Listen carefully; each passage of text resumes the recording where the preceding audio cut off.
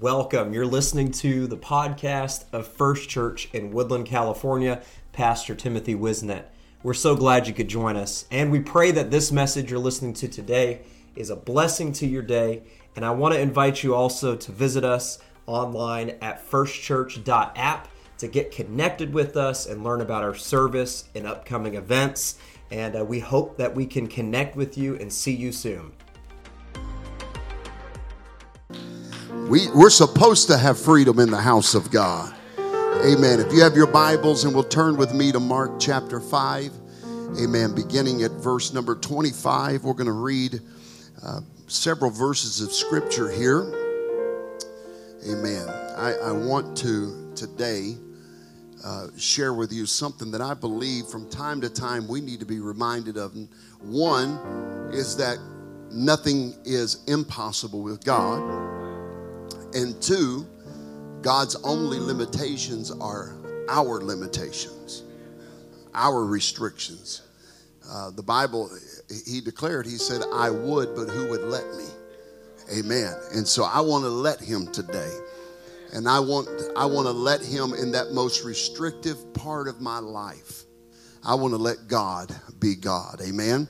Verse 25, and a certain woman which had an issue of blood. Everybody say an issue of blood. 12 years. Say 12 years. That's a long time to have an issue. That's a long time to be sick. I mean, we're not talking about a flu.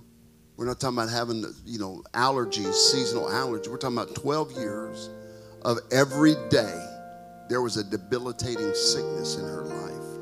Verse 26 says, and had suffered many things of many physicians, and had spent all that she had, and was nothing bettered, but rather grew worse. Everybody say it got worse. You ever been there? You ever went to a doctor and it got worse?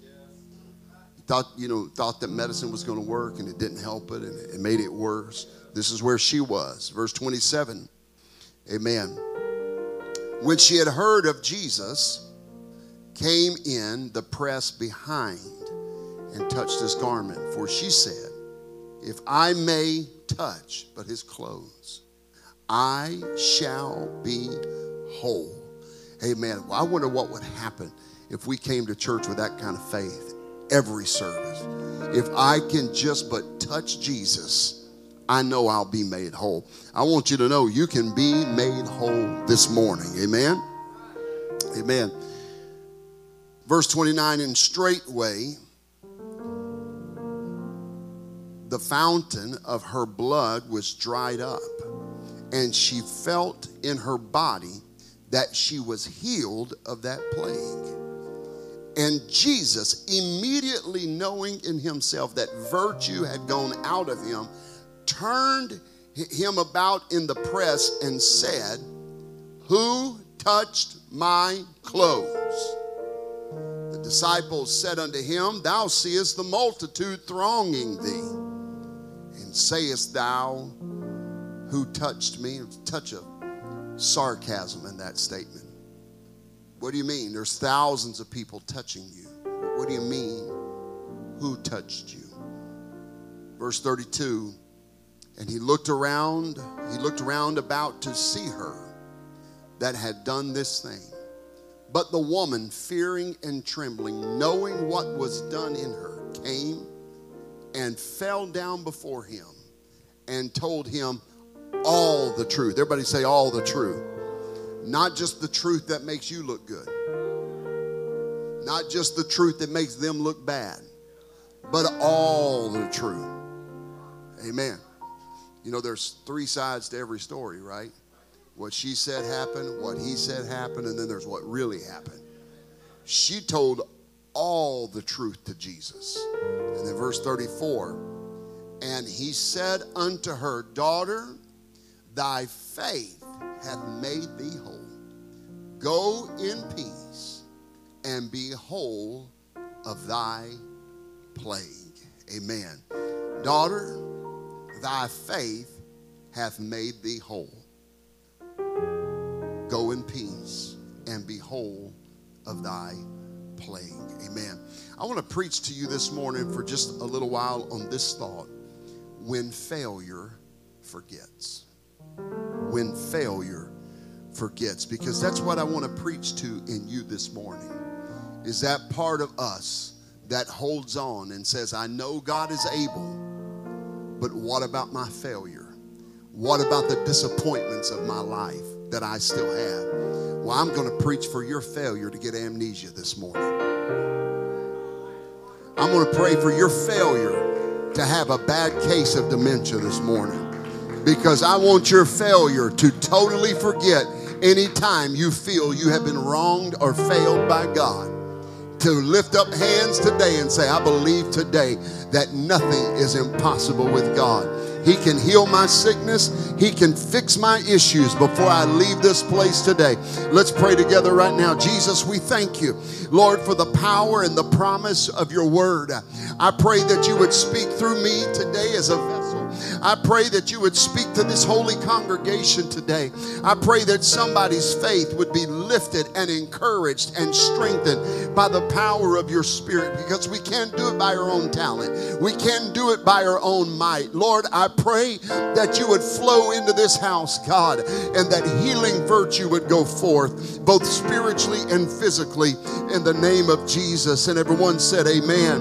And would you just give the Lord a great hand clap of praise? Hallelujah. Oh, we thank you, Jesus. We thank you, Jesus. Hallelujah.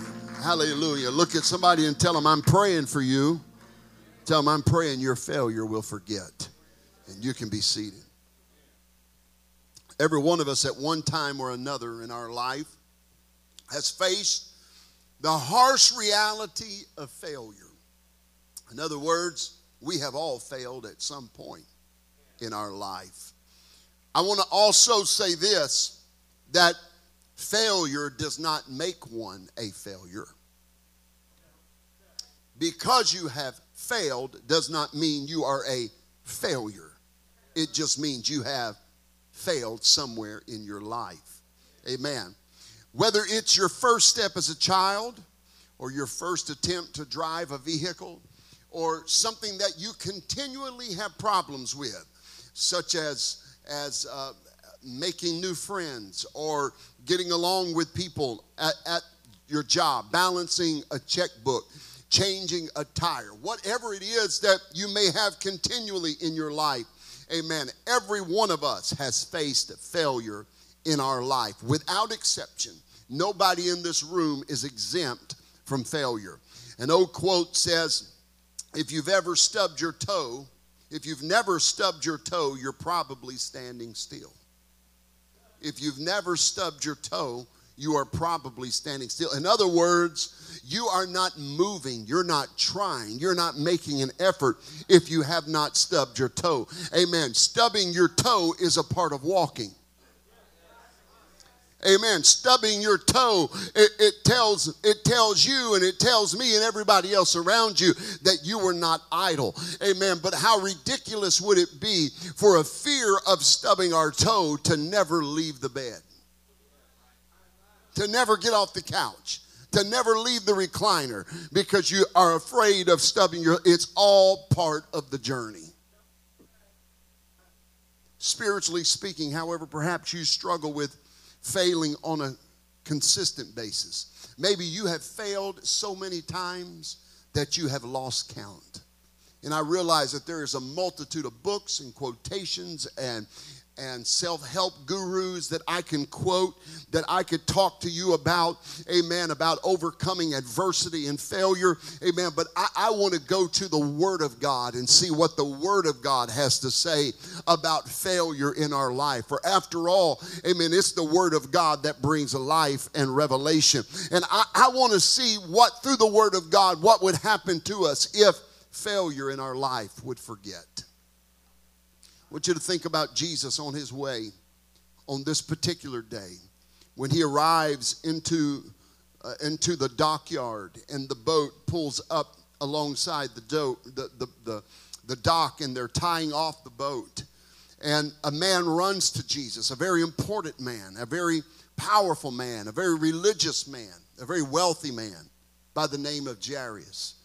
And Jairus sees Jesus. He is one of these who has opposed the ministry of Jesus. No doubt he himself has cast doubt upon the legitimacy of his messianic prophecies coming to pass.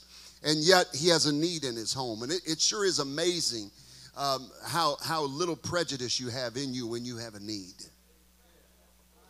It's absolutely amazing the things you're willing to put up with and tolerate when you desperately have a need in your life. Amen. And so this man had a need in his life. You see, his 12-year-old daughter was dying in a sick room, and there was no physician that could help her.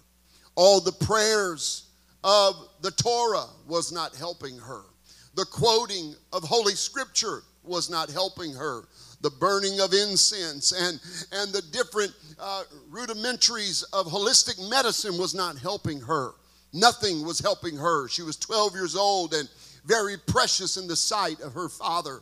And she lay dying, and he comes to Jesus and he compels him and says, you must come to my house. My daughter, she is only 12 years of age. She's just a child, and she's at home right now, and she is on her deathbed. If you don't intervene in this situation, the doctors have already told me to buy a plot of land and to bury this little girl because she's not coming up out of that sick bed.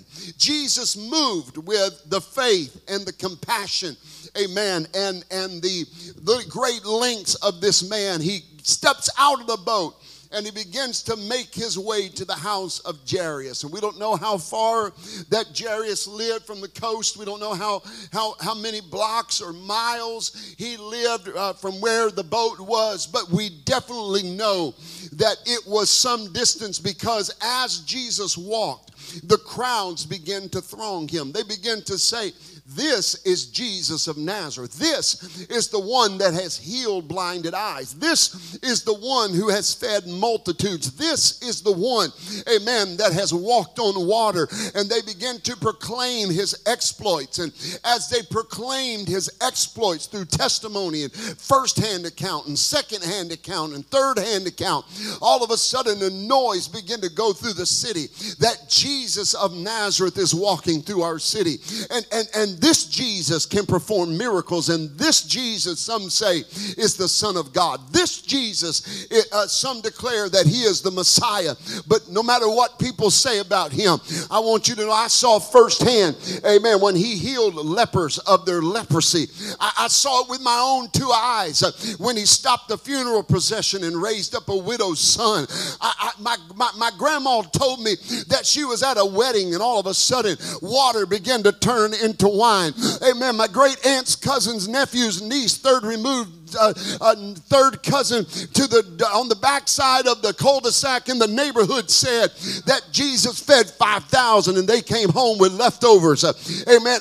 This Jesus, there was a blind man by the name of Bartimaeus. Y'all remember Bartimaeus? He was blind. Well, he ain't blind no more, because this man Jesus just spoke the word and he was healed. And as that began to be noised abroad, there was no newspaper, there was no social media, there was no radio, no television, amen. There was no broadcasting but the word of mouth, amen. And people turned up because people had a need, amen. One portion of scripture says that when Jesus saw the multitudes, that he was moved with compassion and he healed all of their sick. And as the multitude begins to move in, they begin to throng him.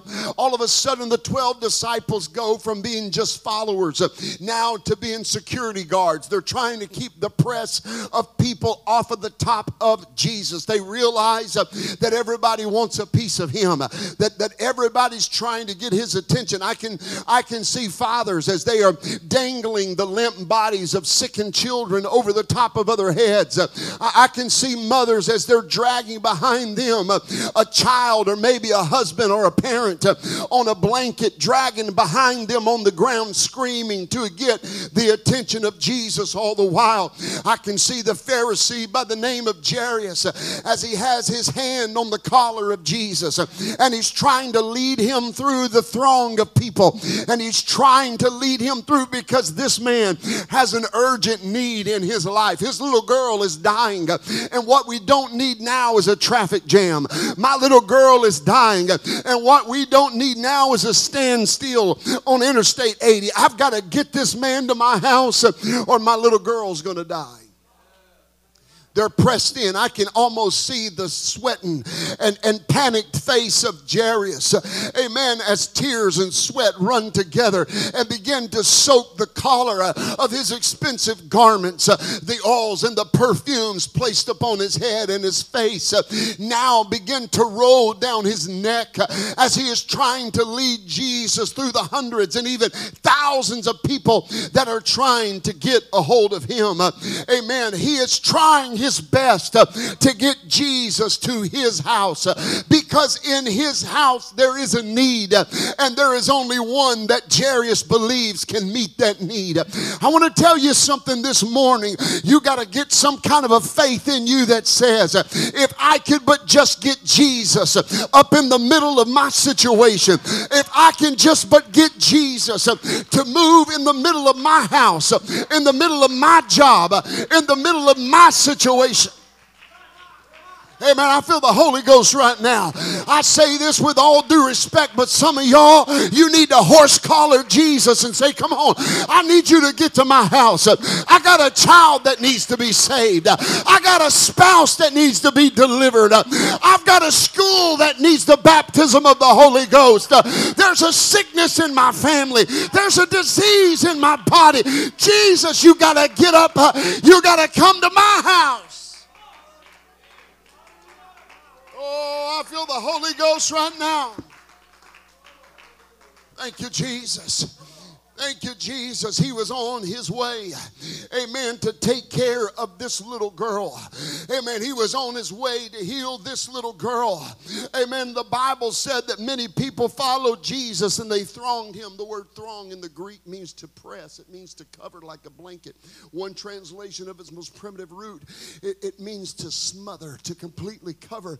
They were literally pressed up against Jesus so much, amen, that it was actually smothering him. They were pressed. I can see the disciples trying to shove people back as they're trying to move, and a desperate father is holding on to the collar of Jesus, and he's pulling him, and he's saying, my God, just move, people, move. He's screaming, get out of the way. My little girl's dying. I've got to get him to my little girl. She's dying. I can see this panicked father. Amen. I can see him pulling Jesus and trying to get through the crowd. Amen. I can see the criticism that we can level at this father as he uses his elbow to shove people back. A man that is of the books, a man that is of the law, who had never really had much physical exertion or exercise, is now trying to shove people back like an offensive lineman on an NFL team. He's trying to push them backwards, because you got to understand, his daughter is laying there dying, and the only hope for his child is this man. I've seen parents do desperate things when it came to the survival of their children. I've seen parents take drastic measures when it came to the survival of their children. I want you to imagine that you're Jairus and you got Jesus by the collar and you're trying to get him through the crowd. You're not saying, excuse me. You're not saying, pardon me. You're screaming to the top of your lungs, get out of the way. My little girl's dying. I don't care about your tumor. I don't care about your sickness. I don't care about your muteness or your deafness. I don't care about any of that issue in your life. My little girl's dying, and I've got to get to Jesus.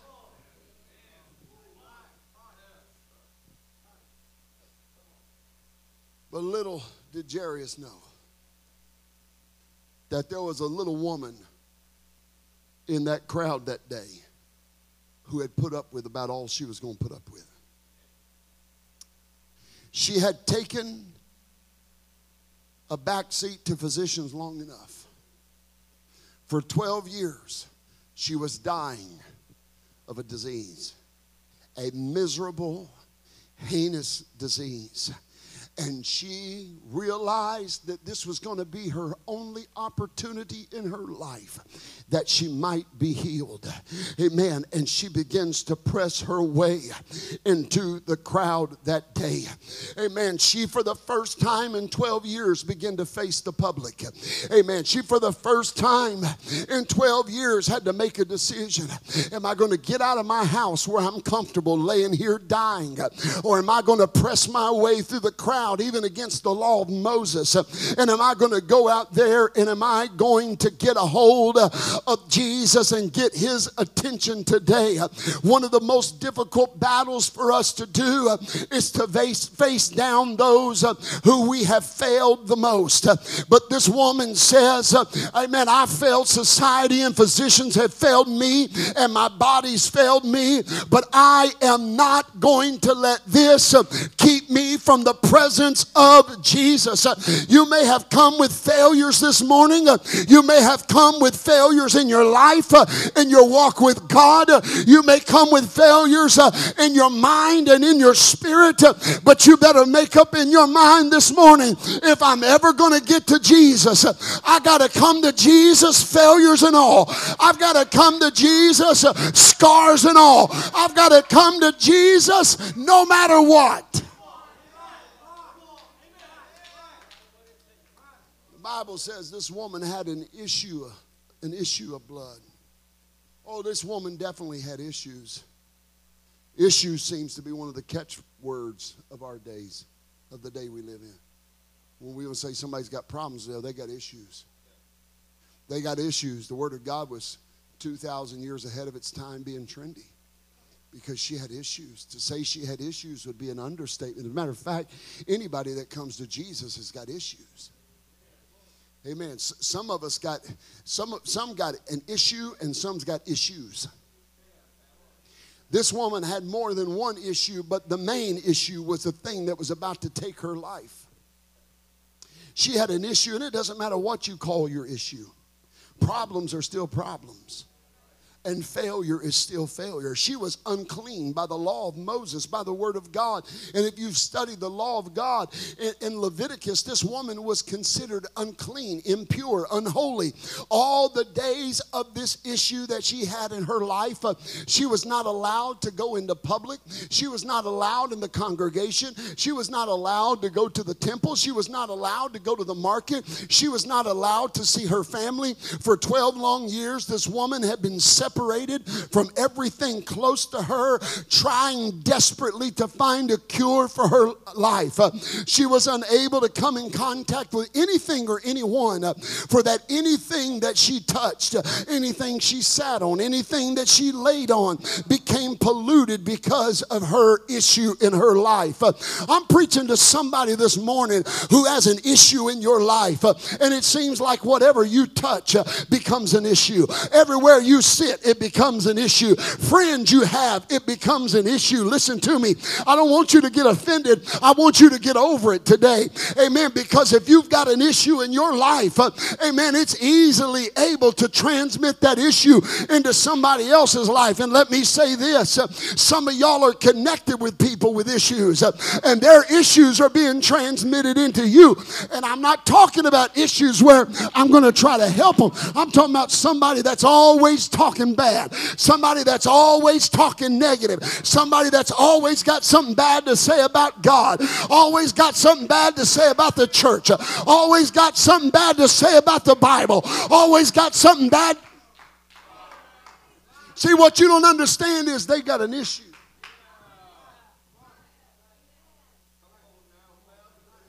I said they got issues. And you better be very careful that their issue don't become your issue. I said you got to be careful that their issue don't become your issue. Amen. Amen. Some people's battles that they continually fight is because they don't know how to live in peace. They can't survive in peace.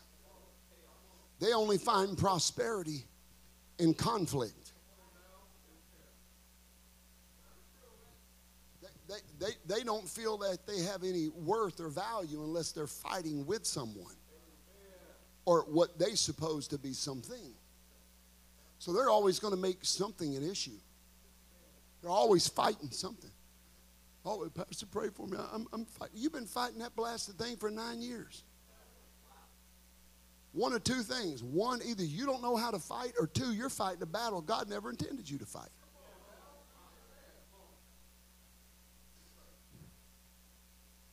Amen. We learned a very dangerous thing that we're still living with today, and I'll prove this in a natural and carnal sense that you can see it in the spiritual sense. We learned in the 1940s that war could bring us out of a depression.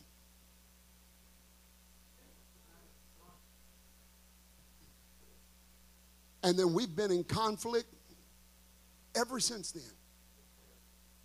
You look at pre-World War II America to post-World War, we have fought more wars since the 40s than we have in our history before that. You want to know why? Because politicians, all of them, I don't care what their initial is beside their name, they have all learned there's money in conflict. There's money in conflict. They love conflict. They don't want world peace. They'll go broke if there's world peace. Raytheon and all of these other, Lockheed Martin, Boeing, all of these companies out there, if the world found peace tomorrow, they'd be bankrupt before the sun set. They got to make them weapons, and they got to sell them. They give them to our enemies. Because we have found that there is prosperity in conflict.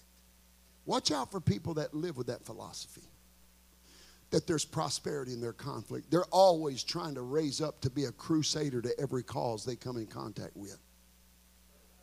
You got to rise up and say, look, I don't want your issues. I got enough issues of my own.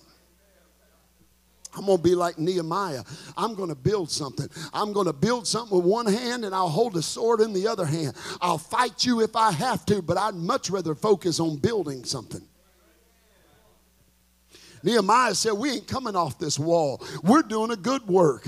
If I've got to fight, I'll fight. But right now, I'm busy building something. Listen to me. Some of you need to learn to put the sword back in the sheath. You ain't got to get into every groomer. You ain't got to get into every gossip. You ain't got to get into everybody's problems. You put that sword up and grab yourself a trowel and a brick and some mortar, and you start building something, because you can build something for your family. You can build something for the kingdom of God, and it will last. Hallelujah. I learned a long time ago. Amen. I don't got to be the bride at every wedding. I don't got to be the captain on every battlefield. Amen. I'm not going to fight somebody else's issues that I'm not. This ain't in my notes, but I'm telling somebody something right now. Amen. Those people that are always trying to pull you into conflict, you need to learn how to say, God bless you, and I'm going to pray for you at a distance. But as for me and my sanity and my spiritual walk, and as for me moving forward, I want to build something, not tear stuff down. I want to build something. I want to build up people, not tear down people. I want to bless people, not curse people. Somebody shout amen. Amen. Well, since I've already stepped in it, let me keep walking in a little bit. Because the church world is so messed up right now. We don't even pray biblically. Amen. We have people, amen. Man, when the last guy was president, man, they were praying for him every day. Oh, God, yes. And then the new one comes in, and they hate him, and so they're praying against him, or they want it. The Bible said we're supposed to pray for everybody, especially those that are in leadership. Well, he ain't my guy, so I ain't going to pray for him. Well, then we're wrong, because he didn't qualify that. He didn't qualify that and say, well, if you agree with him, pray for him. He said, pray for them all. Pray for them all. Pray for them all. Amen. There is such a bitter negativity that is running through our nation right now and through our world right now, and I'm not going to get into it, but to simply say this right here, if the people of God would focus upon the work of God, we wouldn't have time. I've got my opinions, and you can have your opinion, but I'm telling you, we need to pray that God get a hold of our nation, get a hold of our president, vice president, Senate leader, congressional leader, get a hold of our governor, our lieutenant governor, our attorney general, over our mayor, our city council. Lord knows we needed to move on our school boards. We need to pray that God would move upon. What I'm trying to say is this: it's okay to be aware of things, but as for me, I want to build something. I want to see God raise up the greatest church that this nation has ever seen. I want to see First Church campuses rise, amen, to international revival and harvest level, as I believe that we are setting the pace, setting the trend, being a catalyst for end time revival. And the only way I can do that is start reaching sinners, start loving backsliders, start reaching the lost. You just got to be careful that their issue don't become your issue. Look at somebody and tell them, I love you, but I can't have your issues. I got enough of my own issues. She was unable to contact anybody. She couldn't contact anybody. Anybody she contacted with, she polluted them. You see, sin has a way of doing the very same thing. Sin in its very nature does the very same thing spiritually, because it is unclean, it is impure, unable to be cleansed by anything that we come in contact with. We are alienated from those around us and from the very presence of God because of the uncleanliness of our spirit. What's a societal failure this woman had become in her lifetime. The Bible said she had, quote, suffered many things because many things of many physicians. Undoubtedly traveling from doctor to doctor, this woman's story became widely known. Hence, her issue was known to everybody around her. Nothing could help her. Her only recourse after spending all that she had was simply to accept the fact that she was doomed to die in a state of uncleanliness. What a physical failure this woman had become to that society, because she had spent all. Not only is she not getting any better, but now she is out of options. No doctor is going to see her. Health care coverage has now been denied. She is out of money. Her reputation is widespread. She was known as incurable, broke, and unclean. What a financial ruin she had become now. But when failure forgets all of these things, I said when failure forgets all of those things, all of a sudden everything begins to change. Because when failure forgets where it's been and failure forgets what it's done, then all of a sudden there is hope and there is opportunity. Someone once said failure is an innovation to have recourse to God. Failure is an innovation to have recourse to God. You see, things start happening when failure forgets. When failure forgets, you get up again. When failure forgets, you try again. When failure forgets, you look in a new direction for the solution to your problem. When failure forgets, you start trying to get Jesus. When failure forgets, you start loving people again. When failure forgets, you start getting involved again. When failure forgets, amen, you start trusting and believing again. When failure forgets, you find yourself being a worshiper again. When failure forgets, you find yourself in a prayer closet that's effective. When failure forgets, you find yourself in the flow of God's blessing. When failure forgets, all of a sudden you get up off of your sick bed and you start making your way to hope. When failure forgets, some of you need to make your failure forget.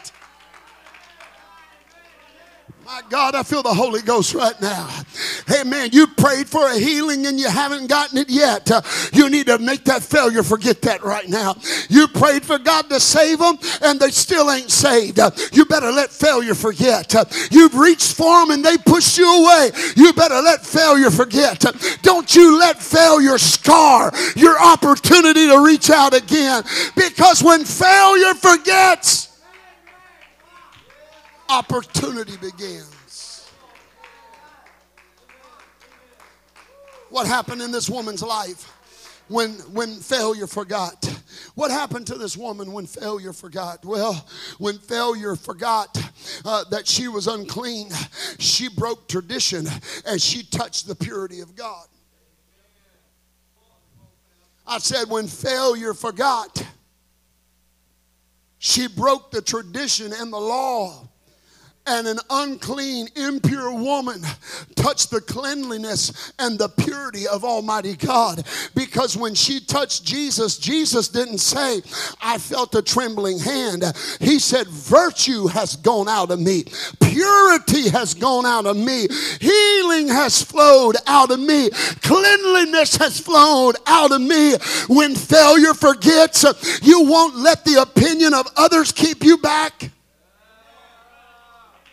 You see, when her failure forgot, amen, she forgot that she was an outcast from society and she pushed her way through the crowd that knew her past.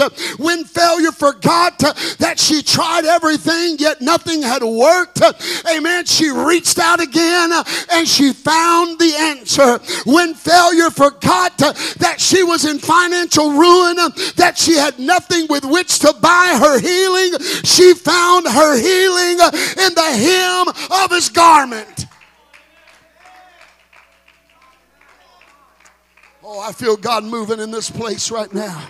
If I could, come on, Simon, if I could ever get your eyes off the waves and get your eyes back on Jesus again. Remember, Peter, you walked from the boat on the water. I know you're sinking now, but you've got to let failure forget. You've got to reach up to the reaching down hand of Jesus and say, I can't let failure drown me. I can't let failure keep me sick. I can't let failure keep me bound. I'm going to cause failure to forget. She pressed her way in. She could give a flying rip about anybody else. And she pushed her way in, weakened, emaciated, pale, amen, trembling, because her weak, emaciated body didn't have the strength to push. And yet she pushed on anyway. Amen. I've heard it preached 100 different ways how she pressed through that crowd. And maybe they're all true. Amen. Maybe she did bite people's ankles. Maybe she did pull people's hair out of their head. Maybe she did slap somebody with a cat. I don't know, but I know this. She realized she was not going to let people keep her from Jesus. You better hear me. I'm going to preach. I'm going to preach it right now. She said, I'm not going to let people keep me from, in other words, I ain't going to let people with issues keep me and my issues from getting this situation resolved.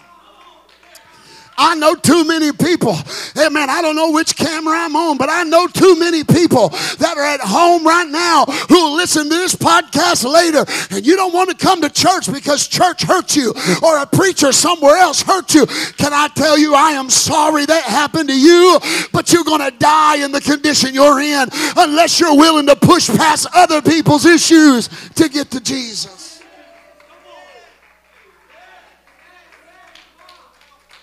My God, I feel the Holy Ghost right now. I said, I feel the Holy Ghost right now. There ain't a perfect church and there ain't a perfect preacher. There ain't a perfect leadership staff, although I think they're as close as you can get. Amen. There's not a perfect minister. There's not a perfect pastor. There's not a perfect church. And if you find one, by all means, don't ever show up because you'll wreck it. Amen. But here's the truth, that everybody's got issues and everybody's got problems. You just got to make up your mind. My failure's going to forget. Yeah, people have hurt me, but I'm not going to let it keep me from Jesus. Yes, I've been offended, but I'm not going to let it keep me from Jesus. Yes, they got issues, but I'm not going to let it keep me from Jesus. Oh, somebody go ahead and shout if you believe it.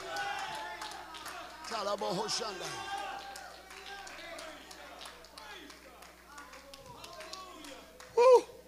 Failure's got to forget. I said failure's got to forget. Failure's got to forget. And this victim-loving mindset of a world that we live in, where everybody's a victim now. You better not bring that mess into the church, because Jesus does not respond to pity.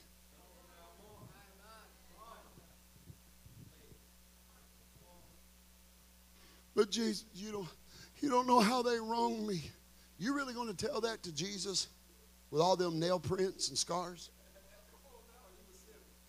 You don't know what they said about me. And Jesus is going to look at you and go, have you not read your Bible? Evidently not. They called me a whoremonger and a wine bibber. They said I was Beelzebub. They said everything else. You see, we're living in a Christian world, and I'm using that term loosely, a Christian generation, where we're only going to feel comfortable where we're not offended. And it is one of the most destructive paths you can go down. Well, until they understand my offense and they acknowledge, okay, I'll acknowledge this. We've all been offended. Some worse than others. Here's the thing we're not going to do. Write a book about it, publish it, and try to make it a New York Times bestseller. We're going to put it in the hands of God and say, either I'm going to get healed by getting to Jesus, or I'm going to let other people's issues keep me from him. This woman, when she got to that crowd, listen to me, folks. Everybody, back in those days, everybody knew everybody. It was a tight-knit community in that city. Everybody knew who she was, and she knew that they knew who she was. And when she come up out of her house, and she put her little scarf over her head, and she could not hide the fact that is who she was. She was a woman that had an issue of blood for 12 years. I imagine there were those people that recoiled. There were those people who turned and ran away from her because she was unclean. Amen. But she didn't let people's issues about her issues keep her away from God. I'm telling you, if you would stop caring what other people think about you, if you would stop fixating on what people think about you, if you would quit being obsessed with who follows you, befriends you, likes it, or comments on, if you would just get focused on Jesus, he can make all the difference in all the world. Because you've got to let your failure forget.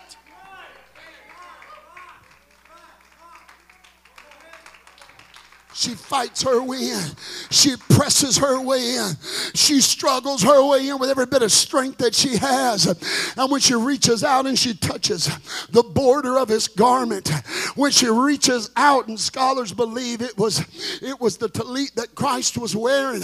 It was the tassel upon the end of his prayer shawl that he was wearing. When she reached out and she touched that tassel, and she reached out and she grabbed the border of that garment, all of a sudden Jesus froze. And it didn't matter that he was being pulled by Jairus.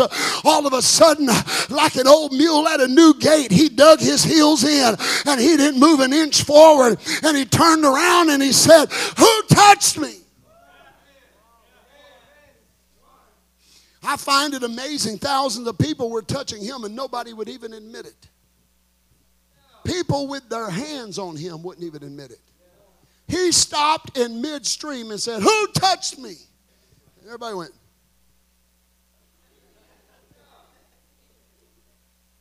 Isn't it amazing how many times we'll believe for a miracle, but when the miracle happens, isn't it amazing how many times we pray for something and when God starts to do it, we just pull our hand back? God says, "Who did that?" Well, we don't want to be singled out. We because we're not certain what Jesus is going to do. I'm going to tell you, when you get desperate enough, you won't care. You get desperate enough for a miracle, you'd stand on your head in a mud puddle wearing clown shoes. It wouldn't matter to you. Amen. It doesn't matter how tough life gets.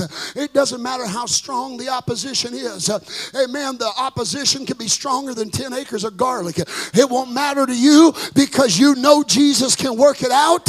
You know Jesus can turn it around. You know Jesus can fix it. And when Jesus said, "Who touched me?" nobody lifted their voice. Not even the woman initially. And then Jesus made this statement. He said, and Dr. Luke would write about this story in a little bit more detail, because he said that when the woman touched the hem of the garment of Jesus, that immediately the issue of blood was staunch, which meant that it stopped, it withheld. Amen. That she wasn't healed at that moment. Luke, being a physician, he knew what he was talking about. He said that only the issue of the flow had stopped. See, too many times we come to church.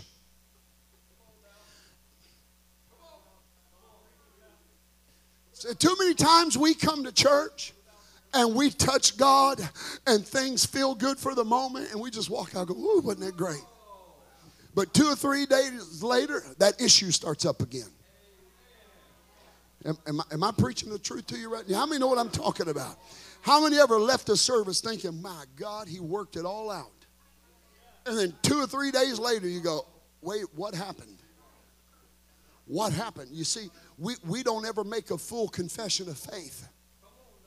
I said we don't make a full confession of faith. We don't really want to tell people because we don't want to make God look bad. Right? We don't want, let's be for real. We don't want to look bad. I said, we don't want to look bad. We leave here at church and, "My God, my back's not hurting anymore. My head's not hurting anymore. Something has shifted. Something's changed." Then we go out and we just hold it. We're going to say, "Oh, I'm going to verify it before I give God the praise."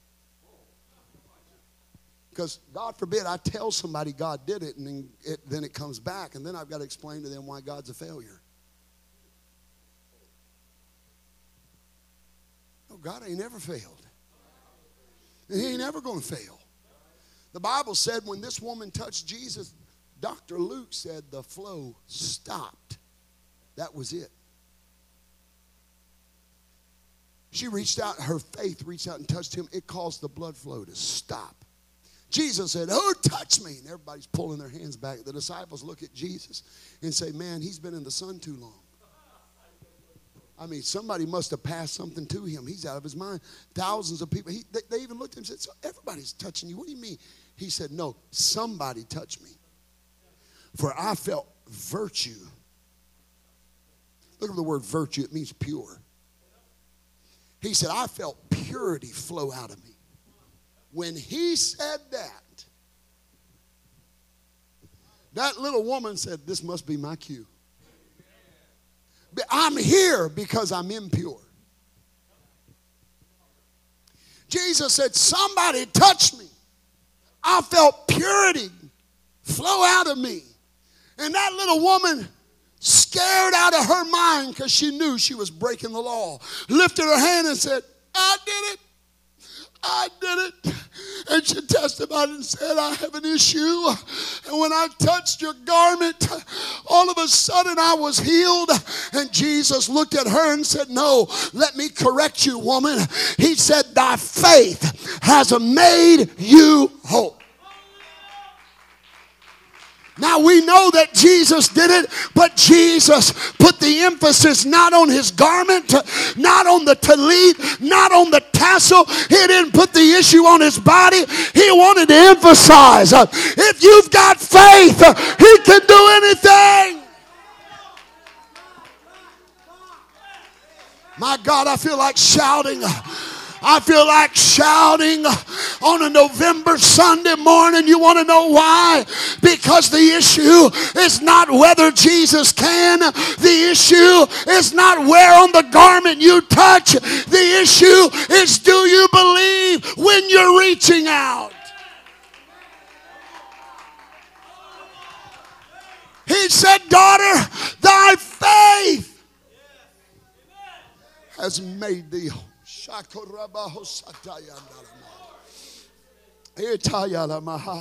Oh, I feel the Holy Ghost right now. Thousands of people touched him and didn't get their healing. He was on his way to heal a girl. Amen. But he got so distracted when somebody with faith reached out and grabbed a hold of the border of his garment. Maybe Jesus this morning come to heal a migraine. Maybe Jesus this morning came to restore peace into somebody's life. Maybe Jesus is pressing through the crowd of this church right now because he's come to do something in somebody else's life. He intended to do it for somebody else, but I wonder if there's somebody with an issue that says, me and my impurity, me and my failures, we're going to reach out and we're going to get a hold of him.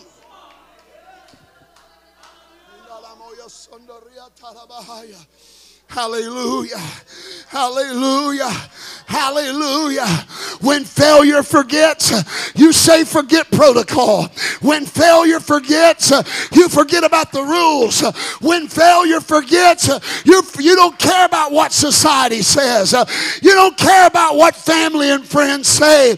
When failure forgets, you press on through. When failure forgets, you break on through.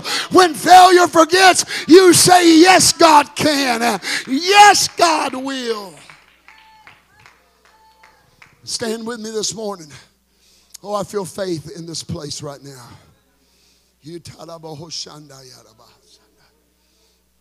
Oh, how many times do we let our failure keep us from reaching Jesus? How many prayers have we stopped praying because we prayed it and it has not yet come to pass? But I'm preaching to somebody this morning who you walked in here with frustrated faith. You walked in here with aggravated faith, saying, Lord, I have believed and I have believed.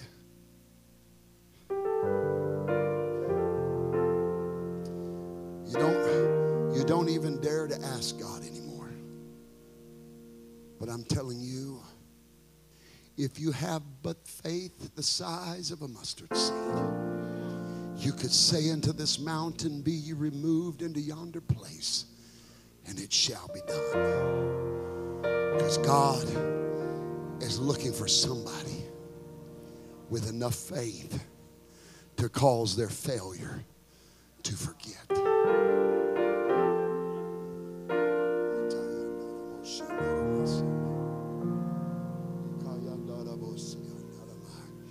What do you believe in God for?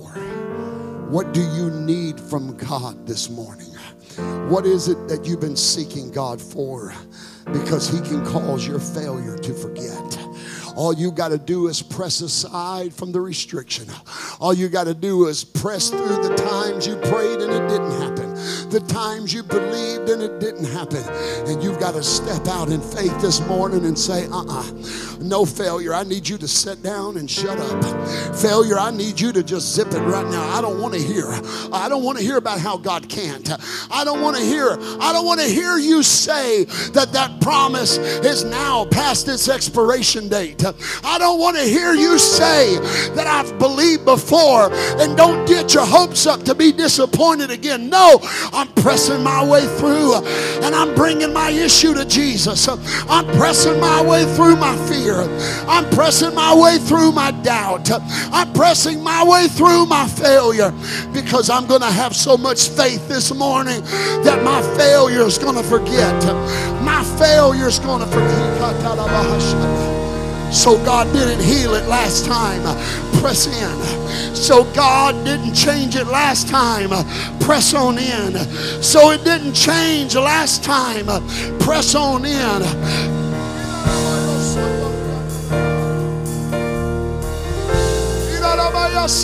That's it. That's it. Press in. Press in. Press in.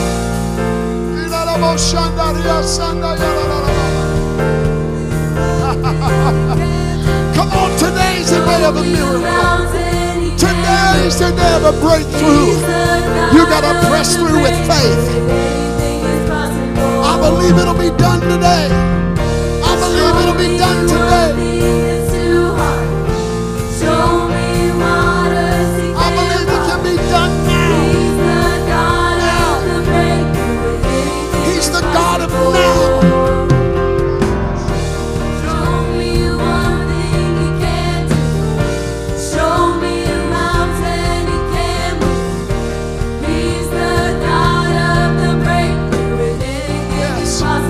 Trust that promise. Trust that promise. Trust God. Trust God. There's a miracle in the making. There's a miracle in the making.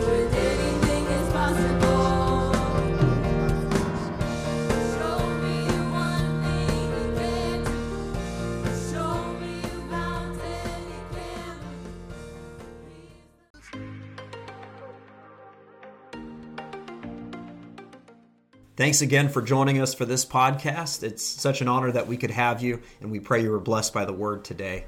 We want to stay connected with you, and so give us a follow on our social media pages on Facebook or Instagram. You can find all of those on our website at firstchurch.app. You can also stay connected with us through that website, and you can download it as an app on your phone from there. And so until the next time, we pray you're blessed. Have a great week in Jesus' name.